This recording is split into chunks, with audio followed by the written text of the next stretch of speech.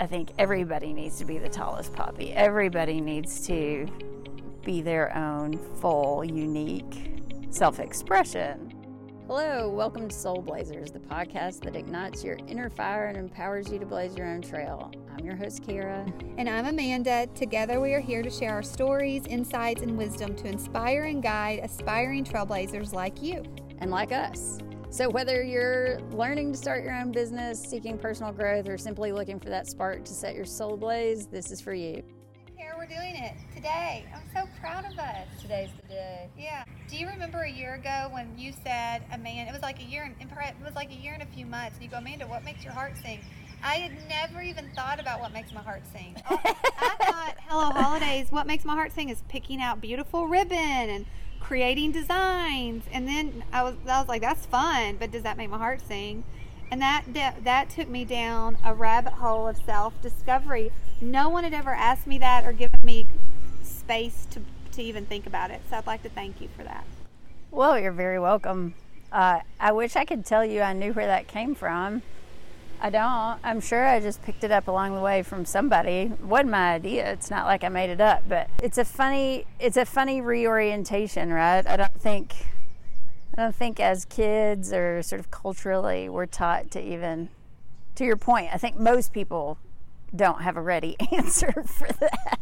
I do now. Well, yeah, now you do, right? And I think it'll change over time, and having that freedom to say, okay, in this season, what makes my heart sing? And I've been doing things that make my heart sing on a regular basis for the last year, and I am happier than I've ever been. I'm more content than I've ever been.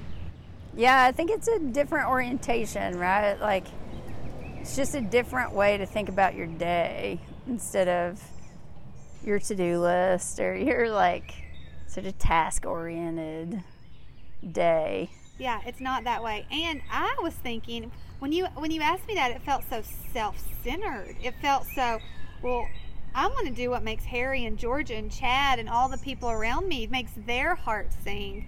And what I've learned is now that I do what makes my heart sing, everyone around me is way happier. That's right. Yeah. I mean, I'm going to give credit to Ram Dass because I think this is probably where it came from, but you know, the best you can do for anybody else is work on yourself. And I think it's just not sort of the framework we're given as kids. We're told to like work hard and, you know, achieve. Like we live in a very achievement-oriented culture, and people talk about like, we'll just do what makes you happy. But I think happy is such a, you know, generic term, and what does that really mean? And you know, it's easy to say like, well, here's what I think's supposed to make me happy, but you know, that descriptor of like what makes your heart sing is such a specific descriptor. You have to really think about it for a second. Like, what's that even mean? You know, for your heart to sing. Like, obviously the birds have it figured out, especially today, but totally. Yeah. That make me happy. I thought, well, what makes everybody else happy is going to make me happy. But then when you say make your heart sing, it makes me feel like Amanda Ware has my own purpose. Like I get Amanda Ware, born into this planet, has my own purpose that is nobody else's purpose. It feels like I'm special when you said that to me. It made me feel special. Made me feel like I am special. Not that you thought I was special, that I'm special enough to have my own plan. And ever since I did that, I was like, oh, being outside makes my heart sing. I've been outside almost every day, and my husband's becoming to be outside. My kids are wanting to be outside. What makes my heart sing makes their heart sing. And I wouldn't have known because we were going to so many events and we were doing all the things, and it was busyness, and we've slowed down. And I think it's because I'm realizing doing all those things and being around all the people weren't really making me feel peace. Yeah, you know, I think there's a funny thing when you just have a like question like that, or, you know, a new input that really shifts how you see things. It makes you reevaluate stuff that you do just as like a default, right? Like, well, why were you doing all those things? Well, because you always had, you know, habitual. We all have habits that we fall into, and it's like, Well, why do I do it that way? Because that's the way I do it. I don't have much more detailed explanation than that. And I think,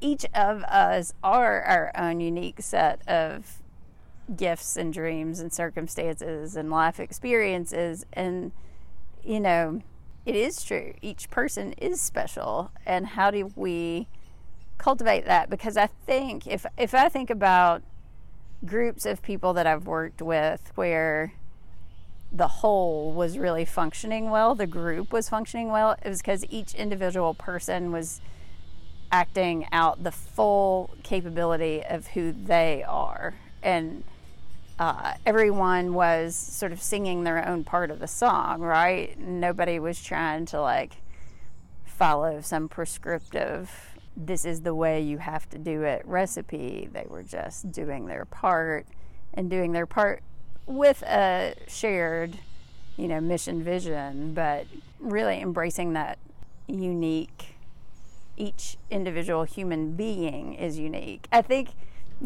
especially for women that don't be the tallest poppy, don't stick out, you don't want to be unique. There's a sense of safety in blending in or not sticking out or not being special.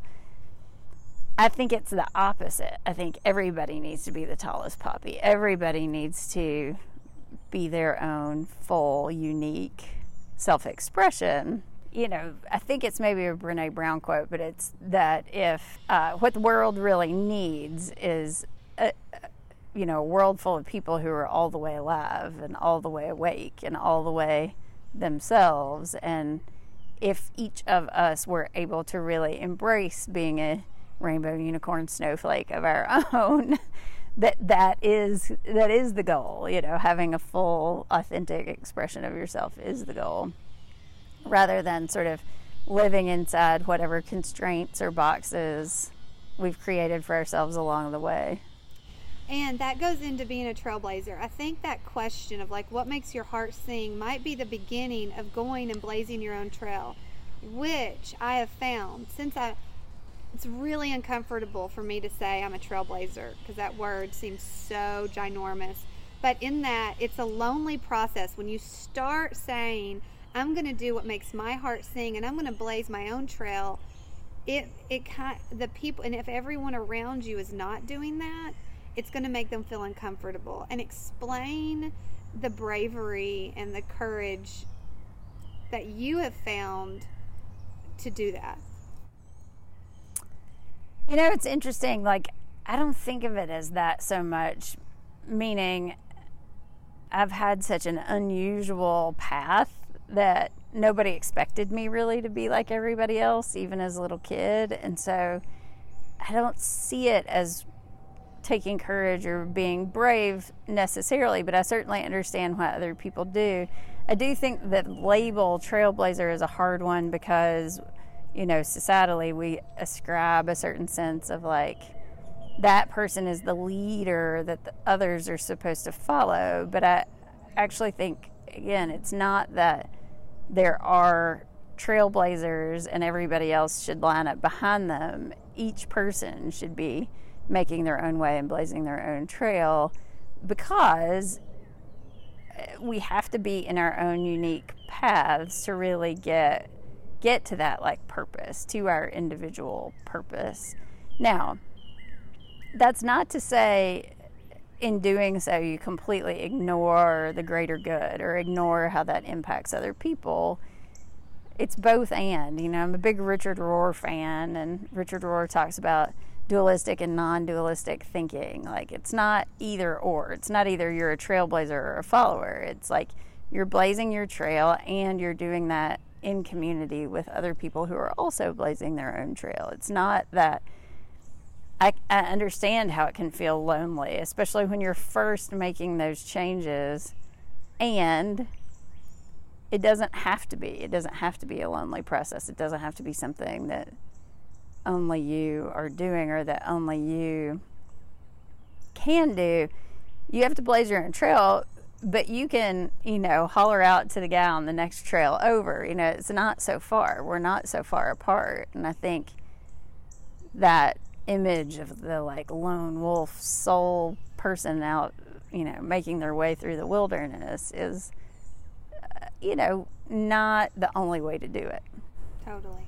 In my experience, it's been, if I do it differently than my culture who's done it the same way, which goes to that question of like, what are the things that you and I have learned that our culture really values that we might not value anymore? And that kind of makes other people feel uncomfortable, where I've said that one thing that makes me just like fired up is being around people with a whole different perspective, maybe a religion they are so devoted to that I have never really understood, or that's fascinating to me. But when you do blaze your own trail and your whole culture around you was one way, it feels lonely in a grieving way of like feeling like, man, it felt really good when we all believe the same thing. That felt safe. And when you stop believing that, example, like what you mentioned earlier, achievement mindset, like we have teenagers, we see it. That is like the moms and dads live for their kids' achievements. It is on every social media post they post is about their kids' achievements. And that is something you and I, before we even became friends, neither of us, that was not something that turned us on. It's not something that made us super proud of our kids. That's not the stuff that shines. So that can be like oh gosh, that feels lonely to me. Yeah. I would say that you have a different, experience and perspective of that because you came from a community that was quite lined up against a certain set of beliefs and quite insular in some ways. I've never really had that. I've never been such a part of a group that required that I think a certain way or act a certain way. So I don't have that in the same way. For you, it was coming out of like a religious tradition. I think for some people it can come out of like an ethnic or cultural group. But, having grown up with parents who, my mother was a dentist in our tiny little town in eastern Kentucky. She went to dental school when very few women did that. She was already sort of set apart, and they were my parents were very clear from the get-go that, I needed to find my own way, and it really didn't matter what other people were doing. I think part of that also comes back to personality. So one of the things you and I initially started spending a lot of time talking about was the Enneagram. Both of us had separately found that tool of personality typing, which doesn't sound like exactly what it is, but personality system, or a way of understanding the lenses through which people see the world. And at least in this iteration of the Enneagram, it is kind of buried in religious tradition, like Christian kind of evangelical churches have really picked it up and run with it. It comes out of a more mystical tradition, actually, historically, but one of the parts of the Enneagram, and we'll talk in detail about the Enneagram in other episodes, but one of the parts of it is your instincts, sort of the way you connect with other people. And the three instincts are one-to-one, social, and self-preservation. The social instinct is something that I think you've always had much more of, that sort of being a part of a group, being into a group, belonging as a focus. That's not as much of a thing for me. If I'm involved in groups, it tends to be around a cause or a specific interest more so than sort of a more generalized social group. It's a long-winded way of saying that I think that idea of belonging is true for everybody. Human beings are social creatures and want to feel a sense of belonging, but I think that comes in all kinds of different forms, and as you're sort of venturing out into a path that feels unexplored or feels unique to you, you do have to kind of risk belonging. I'm a fan of a researcher called Gabor Mate, and he talks about sort of the tension between authenticity and attachment, and that many people will sacrifice authenticity to maintain attachment. As kids, as babies, humans are so dependent, and so attachment to others is how you get your needs met and how you make your way in the world. And so, like, the fear or the wound around losing attachment is something that lots of people will avoid at all costs, but it really comes from a place of fear and a sort of childlike sense of what you risk when you decide to lean into authenticity. As we reach the end of this episode, we realize we have just scratched the surface. There's so much more to explore, so stay tuned for more empowering conversations and enlightening words of wisdom from your soul-blazing big sisters, Cara and Amanda.